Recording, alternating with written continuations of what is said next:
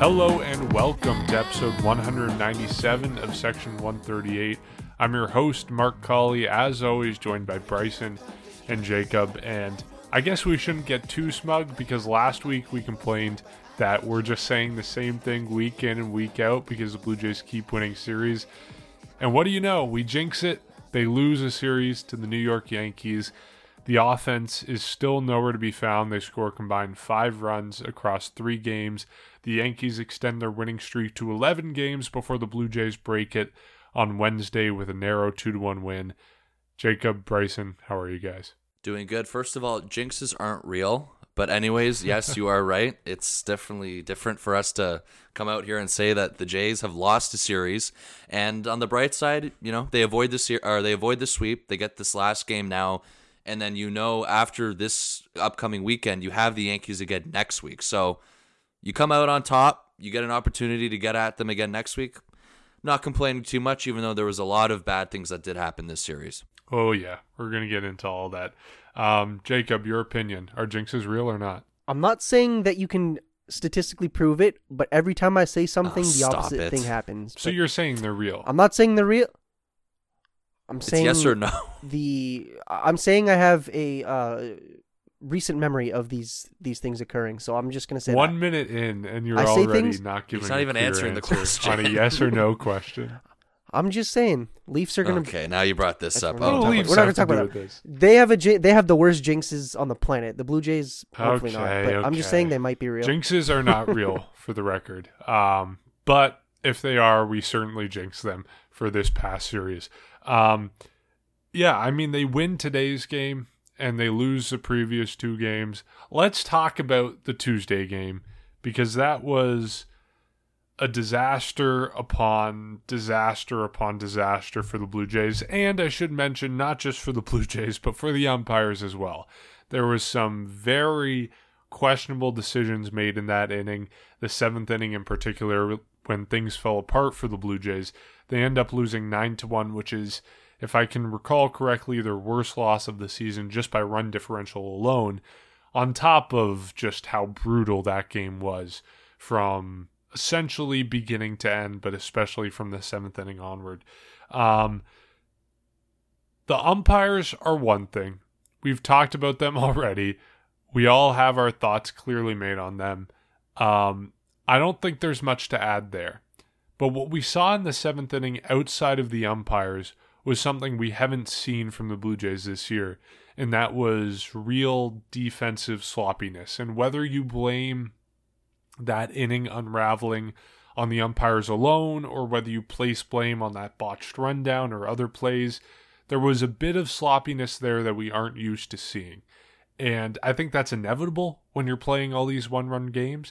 I think it's honestly a surprise we hadn't seen that earlier this season, but I would be surprised if there was a single Blue Jay fan out there who was not banging their head against a brick wall after watching that inning, because it was just brutal from start to finish. And I don't know about you guys, but really turned my mood upside down. Yeah, and it's tough because the one play, Bo Bichette, I think I said this last week, this guy's got to clean his defense up. Like, you cannot be making, if you're playing one-run games, I get it, errors happen.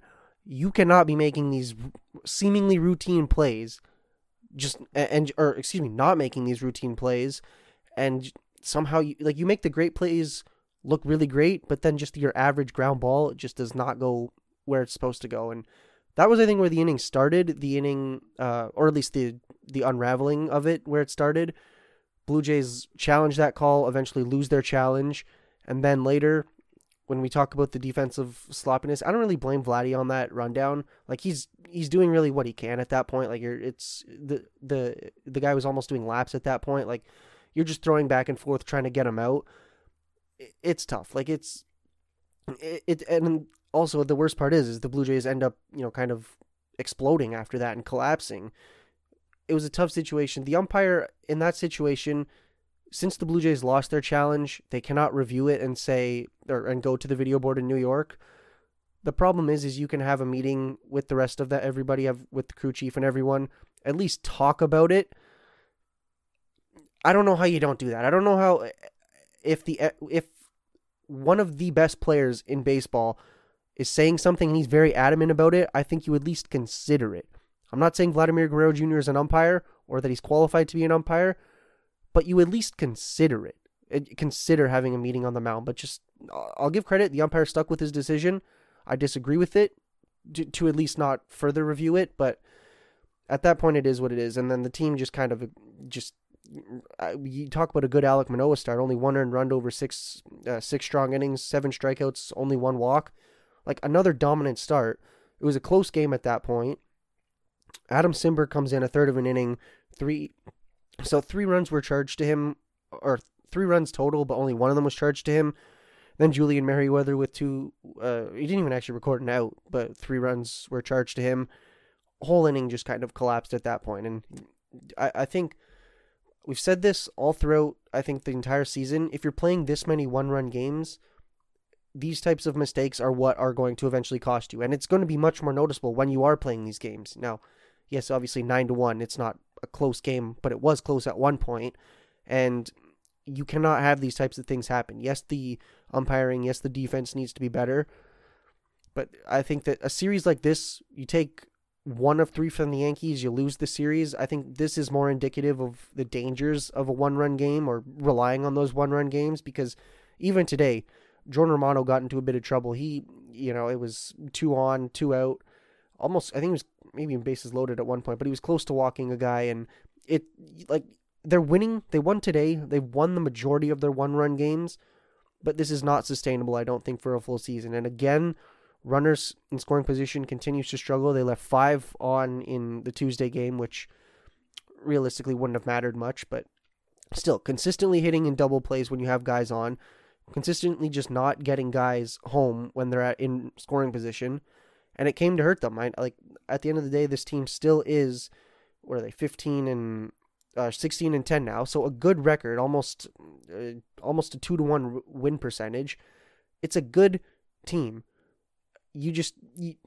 I think there's work to go on, and yeah, you're now facing the Guardians for a weekend series.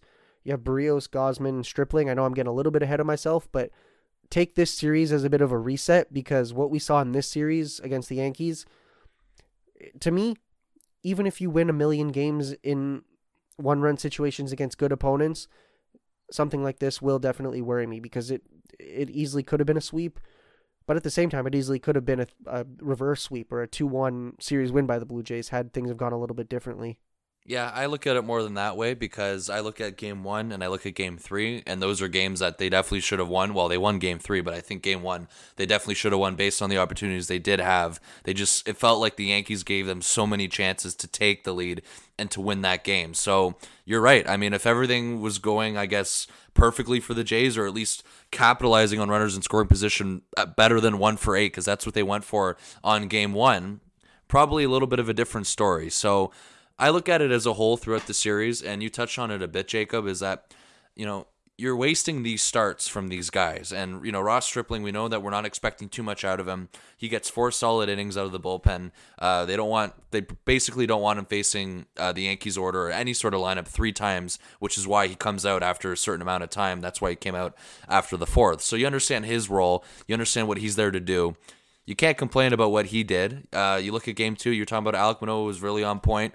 It's typical 4-seam and slider were on point. Those were his money pitches, and he was getting a lot of weak contact against too. And you come away, he leaves the game when it's tied, and you come away with that of pretty much what happened in the 7th inning. One of probably the worst meltdown of the year. It might, at the end of the year, who's to say it could be the worst meltdown of the year if you look back on it. I mean, just the way and just everything transpired in that inning, starting from, the challenge that you missed out. You pretty much went over it, Jacob, missing out on the challenge, the misplay by Vladdy, or I should say the missed call when Vladdy tagged or made the tag at home plate, and you couldn't review it. And the worst part is that the crew chief can call, even if the team is out of challenges, a crew chief can call a meeting and kind of reevaluate the call and maybe overturn it if it's that blatant, that's obvious. Not even just reevaluate, but they can trigger a video review if they want. It can be a crew chief review, and they can get on the phone with New York. They don't need Charlie Montoyo to say that. They could have made that decision themselves. Which is why, even if they're out of challenges, you look at that, if it's that obvious, umpires should be stepping in and making the right call. But I don't know if they wanted to go home. Because clearly that didn't work. The inning went even longer. But I don't know what their ambitions were, what they were trying to do. But it was pretty obvious. We know that. Again, I don't make that the main reason for that debacle. Of course, it was one of a factor of it. But the main reason for that debacle, in my opinion, were the defensive miscues. You just sloppy defense all around. And, a team like the Yankees, who came into the series hot, you can't give them the opportunities to do that, and they capitalized on it. I mean, they hit the Jays hard no matter who was pitching out of the bullpen. They gave it to them, and they really made them pay for their mistakes. So I don't know if it was good the Jays got that kind of little bit of a lesson, or kind of were told, like, just the way they were dominated that inning, but it was ugly. And, people coming out of the bullpen were really struggling. Adam Simber had a rare off night, I guess, out of the bullpen. Julian Merryweather overall this year hasn't been good at all. I mean, you want to look at his numbers. His ERA is above 8. And this is a guy that came into this year, supposedly supposed to be one of those best relievers out of the bullpen. We haven't seen that from him. He just hasn't been the Julian Merryweather that we thought we were going to get, even though he kind of came in a tough spot. All these guys kind of came in on a tough spot. But that inning alone, that obviously they deserve to lose that game. But you look at game 1 and game 3, and you got, we're going to talk about Kikuchi in a bit, but he was another one who had a really quality start. And the offense, again, up and down, up and down, up and down.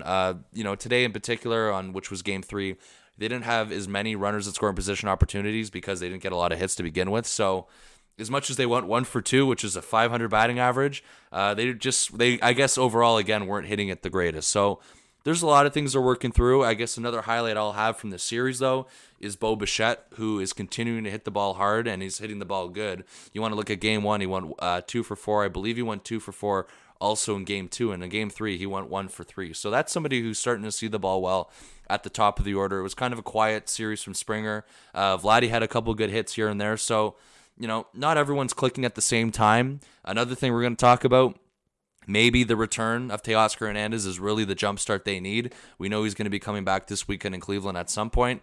I think all expectations are he's actually back for Thursday. I don't know if he's playing Thursday. I don't see why not if he's going to rejoin the team for Thursday. So you hope he's back in at some point this weekend, which is almost certain.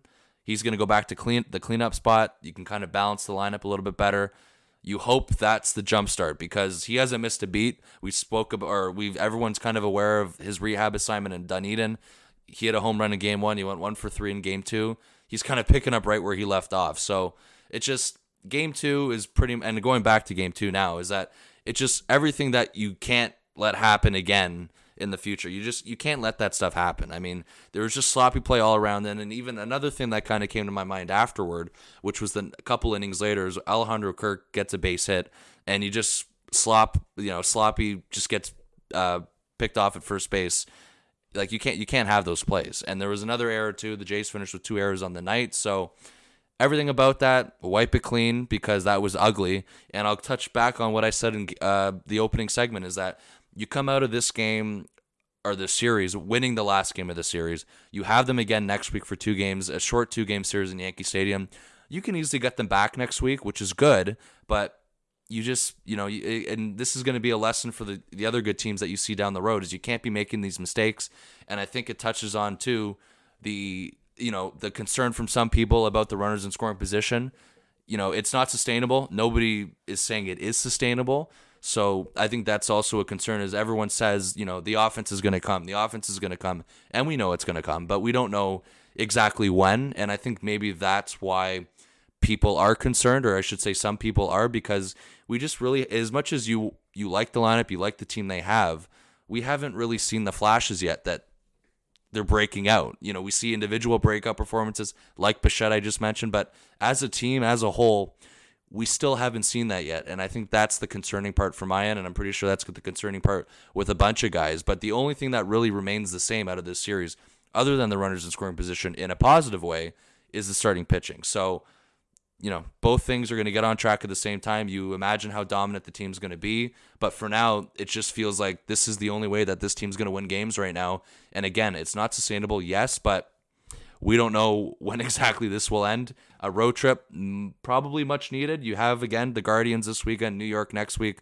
and then you have the Rays next weekend. And that one may be a little bit concerning because of their history at Tropicana Field. But the end of the day is maybe this is a road trip that the Jays need. I asked you last time we spoke if you were concerned or frustrated with people who were concerned about the Blue Jays' struggles this season with runners in scoring position and their success in one-run games and whether or not it was sustainable or not. Has your opinion changed on that based on this series against New York? Well, I don't think I never said it was sustainable, but at the moment, I did say I wasn't concerned about it because they were finding ways to win. I think right now, I think the problem, I guess, with what I was saying, or I guess the reason for that was you just see, there's people who are concerned, and I think there's also fans who take it to the next level and overreact a little bit too much, and I think that had something to do with it. But right now, I'm fine still. As much as that's crazy to say, I got to stick with it. I do, because I know it's going to change at some point. But at the end of the day, everyone knows it's not sustainable, and I can flat out admit it's not. So yeah. Yeah, I think what this series demonstrates, especially what the Tuesday game demonstrates, is that when you're playing close games every day and when you're playing one-run games, you have to be perfect. There is no room for error. And when those errors come, like the Bo Bichette throwing error, like the failed replay review, like the tag that Vladdy made and wasn't called by the umpire, when those relatively small things on the margins go wrong in a one-run game, they are monumental. And you can't be relying on those tiny details to win day in, day out. It's just not sustainable. So I think by and large, whether the Blue Jays learned that or not remains to be seen. I don't think it was, to be honest, really a learning lesson for them. They're all professionals. They know how this game works. They've been here before. I think it was a learning lesson for us as fans that this is not sustainable. This cannot work day in and day out.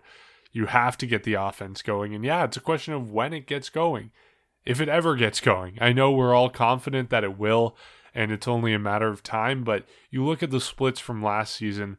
The Blue Jays offense in April was not great in 2021, which we all know. It really took off in May, and May was one of their best offensive months of the year.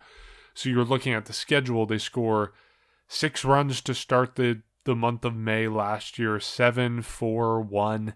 And then they go on a run of 9 runs, 10 runs, 4 runs, 8 runs, 4, 5, 4, 8, 1, etc., etc.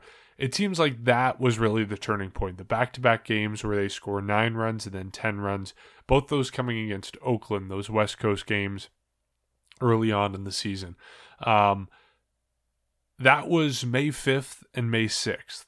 When the Blue Jays score 9 and 10 runs respectively, and then a couple days later they score 8 against Houston.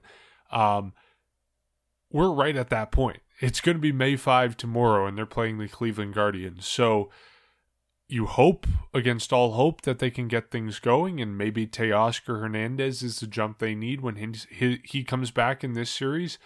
But I don't know. I don't want to hinge all my hopes on Teoscar Hernandez. I am still a little bit concerned, even when Teoscar comes back, that it's not going to be a magic pill for this offense. So I don't know what it is that's going to get him going. You hope it's Teoscar, but I'm a little bit nervous that everyone is pinning their hopes on him, and he'll come back and he's not going to be all he was cracked up to be, or even if he is personally, the offense isn't going to have all the impacts that people think it will with Teoscar being back.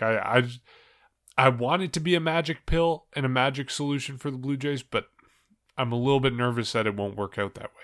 Yeah, I mean, Teoscar is definitely going to need to prove himself. He's definitely made himself a name, but if he's not swinging the bat, then he's an easy guy to pitch to because he'll just be to be close fair. To guaranteed out. I don't mean Teoscar specifically because I'm confident he's going to come back, even if he takes a little bit to get going. I'm sure he'll be fine. I just mean I don't know if he's going to solve all the offensive problems. Yeah, well, I think what him coming back in this lineup will do is it gives you one less guy to pitch to. Now, so Springer's been leading off. We saw Tapia do it a little bit, but Springer's their leadoff hitter. Bichette's going to hit second. I'm saying you maybe move him down, switch him and Chapman, but that's a different story. Then you have Guerrero third, Hernandez 4, Gurriel 5. Then you move Chapman, Espinal, Zach Collins, etc. You move everybody down a little bit.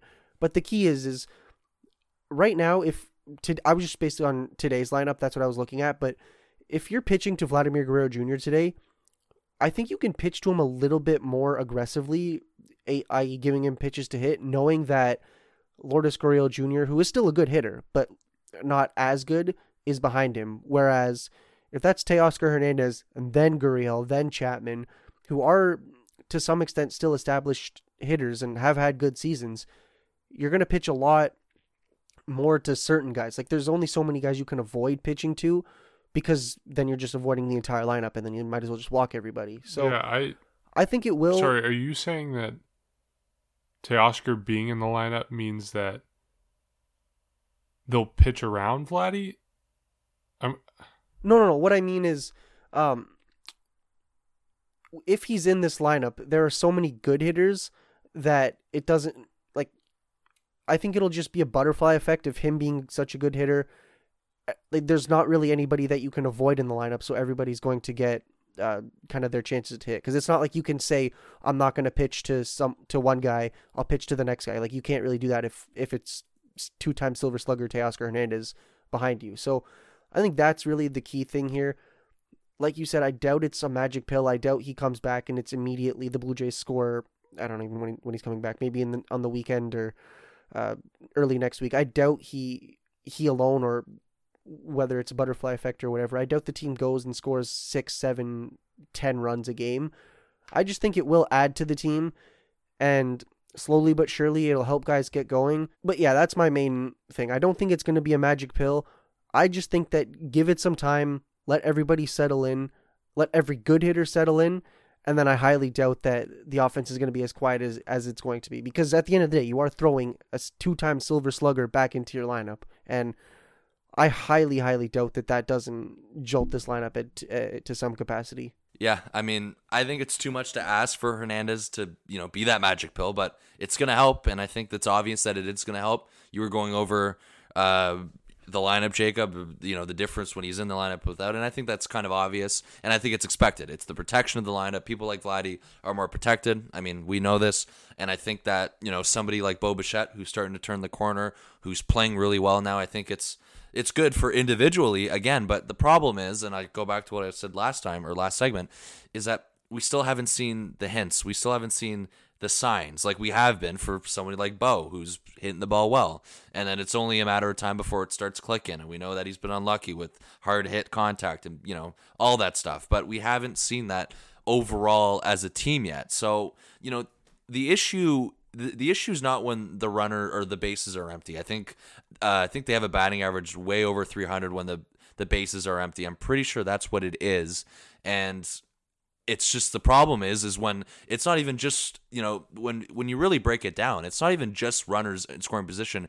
This could be even, runners just on base in general. And I think that's the concerning part is when that happens. So, when the bases are empty, I think the Jays are top 4 in the league in terms of that. No, that's not right. But they are. They're top 4 in the league in terms of batting average at 254. And that's 4th in the league with the bases empty. And then we know that when somebody gets on, it gets worse. And I don't know if it's their approach. I don't know if I don't know what it is. And it just feels like when there is somebody on base, just the at-bats in general are just a disaster. I mean, you see pop-ups, you see strikeouts, you see double plays. You see nothing other than, production. And then, I mean, tonight, I guess, was a rare exception because the Jays did capitalize on the lone opportunities they had when it was Vladimir Guerrero Jr. who drove in. I think it was Bo Bichette. But either way, he hit a single with a runner on second base.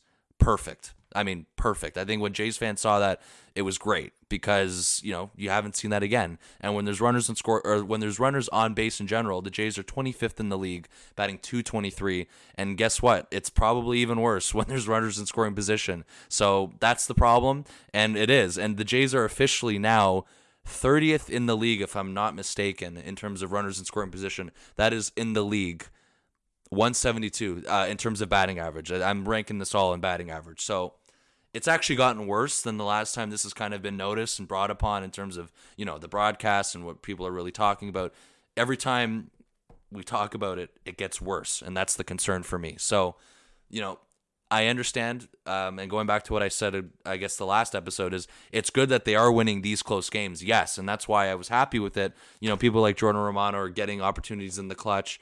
They're finding ways to win, and that's what they were doing. And of course, there's some luck that comes with it. You're not going to go perfect every time, and we've seen both ends of the spectrum in terms of unlucky and lucky compared to going back to last year with unlucky situations and lucky situations this year. But yes, it's not sustainable, and there's going to be games where the starting pitching isn't going to allow 1 or 2 runs. And we've been extremely lucky with that. We can't expect as much as, it'd be cool if it did happen, but we can't expect always that the starting rotation and our top guys are not going to have an off night one night. I mean, it's bound to happen. We haven't seen it yet, but there could be a start where somebody just high up on the Jays rotation just doesn't have it one night. And if you're down 4-1 or something like that, going into the middle to the later innings, there's not even a point in watching the game. That's basically where they are right now because it's over. So once they get going, once they get these flashes, maybe Teoscar helps. He's not going to be the Lord and Savior for it, but maybe he helps. Maybe when you get those signs, it's going to start feeling a lot more comfortable. And Mark, you were going over the splits last year, and I was pretty much reminded by that, is that we had the same situation last year early on in the year, and I remember we spoke about this pretty much all of April, but we did have that sign, and we did have the turning point early on in April when you were going over the runs that they put up. So once we get that, I think it's going to be a lot better. It's going to be a lot more smooth sailing for the team. You have to expect it will be, but there needs to be a sign that comes first. I don't know if it's the Guardians pitching that gets them going. Who knows? I mean, you are seeing some pretty good pitchers on the weekend. I think tomorrow night might be the easiest on paper in terms of Adam Civale. He has got a 10.67 ERA. He's off to a horrible start. And then Friday you see Shane Bieber. Saturday you see Tristan McKenzie, who's a great young arm in their organization. Sunday I don't think they have a listed starter yet. So it's not like you're facing all the pitchers you're facing this weekend are awful as much as the Guardians are average overall as a team. You're still facing some pretty good guys, and Shane Bieber is obviously the highlight of this series for who Cleveland's sending out on the mound this weekend. So you're going to have a test. You're going to, it's not going to be easy peasy, obviously, but this is a test for you, and we just got to hope at some point it's going to click. And you really hope that next time when the Jays get to New York, they can make up for the games they lost this week. And maybe that comes with the offense. Maybe they catch fire this weekend. It'd be very ideal if they head to New York next weekend or next week during the middle of the week for that short 2-game series, and they can get those games back that they lost. It's going to feel much better for all of us. And I think it would scare Yankees fans, which would be the best part about this, because a lot of Yankees fans loved, bragging about how people chirp about their schedule, and then they came in and take 2 out of 3 from the Jays. The Jays still aren't complete yet, and I think that's the problem that they don't see yet. And I can't wait for pretty much the Jays to surprise them when that's the case. And I think we all know this. Jays fans know this, that it's eventually bound to happen. But the question is when and how. How do you get it going? How do you get that change to happen? I'll bring up one idea. Is Dante Bichette the solution? We know he resigned from his position with the Blue Jays over the offseason because of the CBA and all that crap so that he could still coach Bo Bichette, and I believe there were some other Blue Jay players who worked out with Dante Espinal over the offseason. Bo a lot last, yeah. I think Cavan was also involved in that group of working out with Dante Bichette. Is bringing Dante Bichette back the solution? We talk about the issues with runners in scoring position, and Bryson, the reason that this idea came up for me is because you mentioned the difference in approach and whether that's the issue. And we know Dante Bichette, all he did when he was with the Blue Jays as an assistant hitting coach was preach approach, approach, approach at the plate, and adapting your approach for different counts and different situations. And like you said, you look at the Blue Jays right now, runners in scoring position, they have a 50 OPS plus or SOPS plus, which is them relative to the rest of the league on those splits. So if the league average OPS plus is 100 for runners in scoring position, right now the Blue Jays are at 50. So they're 50% below the league average in runners in scoring position. It is dismal. They are 30 out of 30. What Dante Bichette does is preach this type of change in approach. So I know I just talked about how Teoscar Hernandez isn't going to be this perfect solution, this magic pill for the Blue Jays lineup. But maybe bringing Dante Bichette back is part of the solution. We've seen the Blue Jays do it before. Towards the end of last season when the offense was scuffling a little bit, at the end of August, they brought him in.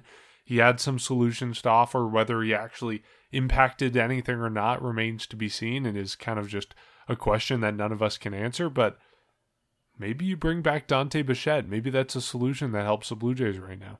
I'll take it. I'll take anything that works at this point because, like, the problem is you have George Springer, established Silver Slugger hitter, Teoscar Hernandez, Silver Slugger hitter, obviously not in lineup right now, but Vladimir Guerrero Jr., second in AL MVP voting. Like, you have good hitters in your lineup, and that's not even to mention Matt Chapman, who's not the greatest, but he'll hit you a couple bombs each year, 30 bombs if you consider that a couple. You have Lourdes Gurriel Jr., who can hit, and can hit, in very clutch situations. He had, 4 Grand Slams last season, I think it was, and most of them came in clutch situations, or maybe the most memorable one came in a very clutch situation. But, like, you have good hitters, and then even if you don't have, like, elite hitters at certain positions, like I think we can argue catching, and Santiago Espinal, as good as he is, I don't think we can call him, a super power hitter, but still, like, you have one of the best lineups, or one of the best position player rosters in probably baseball. So why is it not clicking? And if it's not clicking, I think it's fair to say that you look externally. I mean, Dante Bichette obviously was with the team 2020 and last year at times. I don't see why bringing him back is a bad idea. And at the end of the day, anything I think can be better than this offense that we're currently seeing. So hopefully that's all it is. And I think one thing that I wanted, or that I was thinking of, but I want to just get it out there so that I can debunk it, is that the Blue Jays have had good opponents, or had games against good opponents. So it's not like you can say that, they're just getting into tough luck against tough pitching. No, like, you're not always facing the ace of a team staff, and they have had good games against those teams that are good, but they've also had games that are rough against bad teams. Like, look at the I know technically that opening series was full of runs, but when it came time to, except for game 1, when it came time for coming back, they just kind of didn't, or especially in that Oakland series, the offense was definitely down. So it's been kind of a season-wide trend. So I think it's fair to look for really anything that can change your offense. Yeah, you're getting an elite hitter back. Danny Jansen's still, I think, a week or 2 at least away. So it's not like your lineup will be 100% full, although the catching situation, I'll take what it is right now. But I think you got to do whatever you can do. Maybe it's one of those player-only meetings. I mean, it's not like the team's still doing well, so it's not as if everybody needs to meet and hash out their differences in order to change things, but something to maybe change their approach or anything, because, you cannot win at a extremely consistent pace if the offense is not this good, and that's the biggest takeaway that I have from this series. Yeah, you have had a very good season all season long so far, a month, but still, you've had a good month, you've had a good opening month to the season. I highly doubt that it's extremely sustainable throughout 162 or, close, or 130, whatever it is, to end off the season or in the playoffs, because you're not facing bad teams. And if there's anything a Toronto team in the playoffs currently knows right now, is playoffs are not full of, they're not full of people that just barely got in.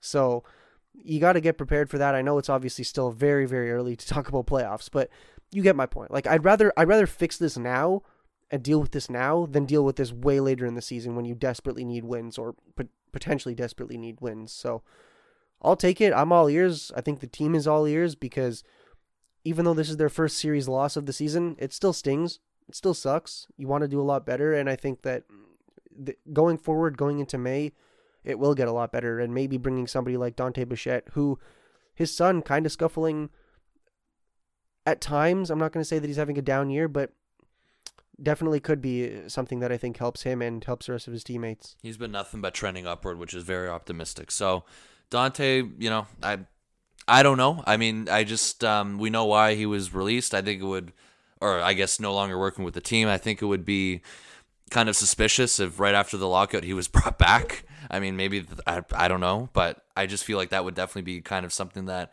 raised questions. So I don't know if there's a certain time period that, he's supposed to be unemployed for, or they had an idea. I don't know. But the one thing I take away though is when I believe it was Blair and Barker he was on. It was last week, and they were talking about Bo in particular, and he pretty much said that it took him when the Jays were in Houston. That's when he saw Bo for the first time this year, and he pretty much said that it took him all but a few swings or kind of a few at bats in person to see what he was exactly doing wrong, and it picked up on it right away.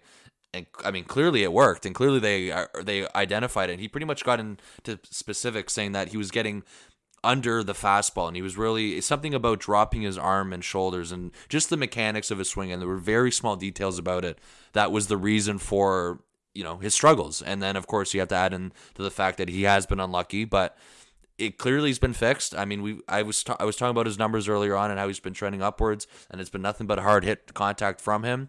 I know it's Bo Bichette, it's his son. He's obviously knows him better than anybody else, but his intel was always good. His insight was always good. He always brought good analysis, and clearly if he's working with him and seeing these little things that obviously Bo didn't even know what was going on for, or maybe the team didn't really know as much either at the time. Maybe there's something that you're missing there. So I don't know. I mean, I would definitely take it. I don't know if you expect him to be that savior, but it's definitely another piece that would help you. I mean, it goes on to somebody like Teoscar Hernandez who's coming back. Just the addition of that, the presence of that, just to have any sort of effort or all effort possible to turn it around. And I completely agree with that. That would definitely help. It just, I guess it comes to a matter if he wants to do it or if the Jays are interested. It comes down to a whole bunch of stuff for that. So that's where I stand on it. And I think that, Jacob, you were talking about it too. The tough opponents you had in April, and we've been talking about it. I think we spoke about it last week too. Is that at least in the month of May, and then I guess even going to the end of the month, it starts balancing off a little bit, which is good. And maybe that's going to help. I don't know. I mean, I really don't know if they need to just see bad teams for a little bit. We know that they have the Orioles a lot later on in the year, but you have to imagine by then they're going to be going, or else I think we'd be very concerned. Or then we'd be talking about this as a major issue long term. But knock on wood and have all hope and just assume that we're not going to get there. I don't think we will. But yeah, we're just at the point now where we are looking for any sort of those signs, and because we know the potential, and we know that once it does happen, like we know the damage it's going to cause in a good way. It's not like we're being something where we're just dreaming for something and it's just something that's unrealistic. We know that this is something that is realistic, and we know that they're playing under their potential. That's the problem, and I think that's the most frustrating part, is that we know it's in them and we just haven't, it hasn't come together yet. But that's okay. I mean, where they stand, where it's ideal. At least it's better than where they were last year, and it's better than being at the 500 mark. So you can't complain about where they are statistically. Of course, just the way they lost this series was definitely bitter. And of course, that second game in particular that we spoke about, it just stung. And I think that was the problem. No matter what month of the year it is, especially losing to a division rival like that, it's unacceptable, and it can't be happening, over the course of the year. You hope this is something that happens, where you can only count with a single hand of something that it really only happens for. So that's the problem with it. But again, you get a reset this weekend. I don't want to say it's going to happen this weekend, but I guess the hope would be when we record next, whether that's Sunday or Monday, is that there are signs, right? The signs that we're talking about. Something comes away from this series in particular, because, if you go into Cleveland again and have a series where the offense kind of just performs that the way they've been doing it all year, you come out of Cleveland, we talk about it, and then you look that they're going back to New York next week. And I don't think, the current state of the offense, we would exactly be confident about that. So I think that's why this series could definitely be important for them to start turning it around and start getting on that, because we need the science. That's all it is. And if it's Dante Bichette later on in the year, if it's Teoscar Hernandez, if it's Danny Jansen, who we haven't even spoken about yet, who's making progress, any sort of help, we're going to take it. And it's pretty much anything that we need right now that, we're going to take it. We're going to have any sort of wishful thinking and hope that this thing is going to get going very soon. I think I'm sensing a bit of desperation in your voice. I think I speak for all of us when I say it's getting to that point. Maybe yeah, eager. I guess that's a more optimistic word or optimistic spin to put on it. But yeah, I think the series against Cleveland will be a big indication of where they are as a team, because you look at the Yankees have the number 2 ERA in all of baseball. behind only the Dodgers right now, compared to Cleveland, has the 21st best ERA in baseball, which is behind all the teams that the Blue Jays have faced recently. The Astros are number 7. The Red Sox are lower down at 17, but all these teams better than Cleveland. So I think this will be a big indication. And ultimately, I think if we're putting a bow on this conversation, it's a puzzle that the Blue Jays are trying to figure out. And there's a whole bunch of different pieces that go into it. One piece to the solution is Teoscar Hernandez. One piece to the solution might be Danny Jansen. One piece to the solution might be facing Cleveland pitching. And another piece might be Dante Bichette or Guillermo Martinez or someone somewhere figuring something out. So there's a whole bunch of different pieces and factors at play here. Hopefully something changes soon, and I think we'll get a good picture of where the Blue Jays are at based on this next series at Cleveland. Okay, enough about the offense. Let's talk about Yusei Kikuchi, because his start today was exactly what we needed to see from him. We talked about it before. He's been rough all season. He hasn't really looked comfortable. He hasn't been able to limit the walks and find that command. He was able to do that today. Today, he had his rough spots, as any fifth starter will, but he went 6 innings, 3 hits, 1 earned run, only 1 walk, which is a key stat from today, and 7 strikeouts. You compare that to his previous 4 starts this year. First outing against New York, he walked 2 guys, then he walked 3 guys, then he walked 5 guys on April 24th against Houston. Then the next start against Houston, he walked 3 guys. In all those outings, his strikeouts are right in line, if not less, than the amount of walks he allowed. Today, 7 strikeouts, 1 walk. I think it's impossible to overstate how encouraging this is for Yusei Kikuchi. This is exactly what we needed from him, what we needed to see from him. And there was a quote from him after the game about just the adjustments and adaptations he's been making with Pete Walker, and how he felt more comfortable on the mound today, which I think was pretty obvious based on his performance. But to see him put up these numbers, it's what we've been waiting for, and hopefully it's indicative of what's to come for him. Yeah, I don't think I was overly worried. It definitely wasn't a good start to the season, but if you can limit the Yankees to pretty much nothing over the innings, or the start that he was able to, 6 innings, it's a darn good outing, I would say. And it was what the Blue Jays needed, because they had Stripling. He wasn't terrible in game 1. Manoah was dominant in game 2. Kikuchi was really good. And I think when we previewed the series, I can't remember if both of you were saying they were going to lose the series or something, but I know that I'll let it stand for the record. Talked about, I was the only one who said it would be 1-2. Both of you said they would win. Oh, okay. But yeah, so what I was getting at is the worry is you have the back end of your rotation minus Manoah pitching. The entire rotation was good this series, so it's not really a worry or I shouldn't say it's not a worry going forward, but my worry has definitely been relieved a little bit. And overall, it was just a dominant start from him. Obviously, you mentioned only the 1 walk, so the command was definitely there. He was getting, he wasn't giving those free passes, 7 strikeouts. He was dominant. I mean, he was exactly what you needed.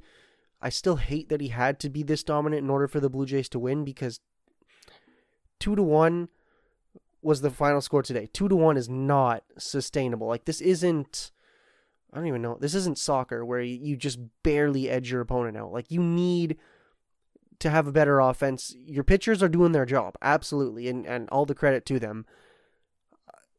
I don't like that they have to do this. You got to give them a little bit of breathing room. But enough about the offense. Yusei Kikuchi, very good start. I believe his next start, it's a 4-gamer against Cleveland. Yeah, he'll be starting in New York next week. Yeah. Yeah, so it won't be the Cleveland series. Might as well. I mean, hey, he had a good opportunity against them today. See what he can do against New York again. So the only difference being it'll be in New York, whereas last time in New York wasn't as good of an outing, but I knew this was kind of how things go. He came in so late into spring training, so it really wasn't, I wasn't as worried, especially considering this is your 5th starter. It's not like if he has a bad outing, I hit the panic button, but I'll take this. Like, he was just flat out dominant today. See if he can do it again next week against the New York Yankees. Yeah, I mean, I think the thing that was obviously really different going back to his start last Friday against the Astros was that, and you guys touched on it, is that he was attacking the zone early. We were seeing the efficiency. We were seeing him being at low pitch counts early on in the outing, which is part of the reason for him going to 6 innings. And that's something that we haven't seen. We've been used to seeing 30 pitch first innings, loading the bases, getting into trouble, walking yourself into trouble, him getting through it sometimes, him getting rocked some other times, him having a high pitch count in the 3rd inning, going to the bullpen already, like 2 times through the order or whatnot. We've been used to that, and today was different. Today was Yusei Kikuchi. This is something that they are working towards. He is still a work in progress, but he continues to be more comfortable, like you were talking about, Mark, early on. And I think the thing that was definitely stood out for me today is that his cutter, which has been, the pitch that as much as he uses a lot and he relies on, it doesn't really fool hitters. And the thing that stuck out today was his cutter got the most whiffs out of all his other pitches today. So his cutter was on point, and I assume that has a lot to do with location. I assume that has a lot to do with just pitch selection and whatnot. And one, I guess, time he used the cutter that stuck out to me just as a highlight early on in the game is when he struck out Josh Donaldson early on in his outing. He pitched him a cutter outside. He fooled him. He reached, and I love that. If you're going to place your cutter on the outside of the zone, it's a lot better than trying to go inside or just missing on location inside. It's dangerous. We've seen him firsthand this year in his 5 starts get rocked from his cutter and make mistakes against his cutter. And even going back to last year with Seattle, we know about the cutter. And this year, if you're going to locate it at different spots, if you're going to get those swing and misses, that's great. And you can still utilize your fastball and mix in your changeup there too. So that's why I think, as much as he threw his fastball the most today. Just the times he used his cutter, and he used it less, I should say, than he did his last outing. That's what I was trying to say, is that it was more balanced this time. But if you're going to mix in your cutter here and there and put it at a perfect location, and that has a lot to do with the command, you're good and you're golden. And you come out of this start with, I think he's at a 4.35 ERA. That's definitely. You'll definitely take that from a 5th starter. Of course, you'd want more, but I think that's something that's pretty acceptable as a 5th starter. So you just hope that this is something that is consistent now, because the last time we came out of this where he had a good start, and it wasn't even the greatest, but it was something that he worked through the trouble, and the pitching line ended up on a good note, was against the Red Sox, and we were kind of all optimistic that this was going to translate into more things, but unfortunately that wasn't the case, as his 2 starts after that pretty much did not go as planned whatsoever against the Houston Astros. So now we're at this point again, is that we see it from Kikuchi again, and the question is, are we sold? Of course, we're going to want to see more from him, but are we confident he can try and somewhat maintain this in terms of, going at least 5 innings or getting to that 5-inning range pretty much majority of his starts and not pitching 2 1/3? Maybe. I mean, I don't know, but it's just something that they're continuing to make those mechanical adjustments to. So you assume and you figure that he is going to slowly get better, or at least maintain the performance he put up today, or maybe something slightly worse. That's fine. But in terms of giving up 5 runs in 3 2/3 and all that stuff, at some point we got to hope that stops, right? And for a 5th starter and whatnot. And Jacob, you're talking about it right now. These are the only ways they're winning games. So the fact, and I guess the irony of this, is that Jacob, I think we both said our predictions were that they were going to win this series and they were going to lose the Kikuchi start. So pretty ironic that the only win they get is when Kikuchi was pitching, regardless of how good the starting pitching was all series. I just find that funny, and I'm glad that Yusei Kikuchi pretty much saved or was a big reason for why the Yankees didn't sweep them this series. And yeah, you're going to have another start where you get to face the team once again back-to-back, and this is something that he's really been doing all year. I mean, he faced the Astros back-to-back, and he's going to do the same thing with the Yankees now. You're at Yankee Stadium. It's obviously tough to replicate that, so I think it's definitely a big test going into next week when he does start against them again. But I don't want to get too ahead of ourselves with the Cleveland series, but for Kikuchi individually, it is a big test for him next week, and I'm definitely curious to see not how he responds because he pitched well, but how he can maybe build off of what we saw tonight. And I think that will definitely be a main question mark, and it's something that I think all of us rightfully could question and not maybe be the most confident in, but I think there might be a little bit, some level of optimism in there. Maybe just like the offense, Mark, if that helps you. I'll tell you what, we jinxed Jinxes Kikuchi. aren't real, man. Because us saying that, all I'm saying, we said he was going to get lit up. What did he do? He lit the But Yankees then Mark up. said they were going to lose, though. So I'm just We didn't So- say he was going to get lit I'm just up. putting it out there. We talked about him getting lit up in the past, but we didn't say, if I Yeah. recall correctly, we were all saying, give it time, he'll work out. Correct. So, if anything, that's evidence that jinxes are not real. Thank you, Mark. Um, Thank you, Mark. Well, I'm just saying, you and I both thought they were going to lose today, and that. But we the only weren't day they predicting him lost. to get lit up to what Mark was saying. Anyways. but, like, let's not have this He debate said he now. was going to lose, and they won. We got about 4 minutes left on this Please podcast. stop. Yeah, so, just stop. we need predictions for the series in Cleveland. It's a 4-game set. The This is a probables tough for one. the Blue Jays: Jose Barrios going Thursday, Kevin Gausman Friday, Ross Stripling on Saturday, and Sunday is the one and only Alek Manoah. I'm going to say the Blue Jays take 3 of 4.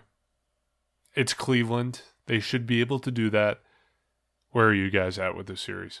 I hate to be that guy, but I'm sensing a split. Jeez. It's because, like, I know Cleveland's pretty bad, but the offense is like this offense. It needs to turn things around if you want to win. And yeah, you have like the best of your rotation. It's just you need more than a rotation to dominate. Well, I was worried, or not worried, but I was questioning if you were going the opposite way and saying you were optimistic. But I'll be that guy. I'm going to say a sweep. I think they go into Cleveland this Okay. weekend, and I think they sweep the Guardians. And I gotta stick with what I said earlier on. We kept kind of hyping this series up. Maybe this is the series for the offense. I'm gonna hope and die on the sword that this is. And on top of that, I'm comfortable with the starting rotation that you're putting out there. You're putting out Barrios, who's pretty much on track. I mean, I don't even need to discuss Kevin Gausman with you guys. Everyone knows how dominant he's been. Ross Stripling, the innings he's been giving you has been acceptable. Nothing short of that. And again, I don't need to explain to you with Alek Manoah either. We know that the Jays win games when Alek Manoah pitches for the most part, other than missed calls or errors or whatnot. For the most part, they do win. I'm confident with the rotation that they're sending out this weekend. Okay. I got to be honest. I was considering going for a sweep as well. I like it, Mark. I Jacob, think the most pessimistic one. That's weird.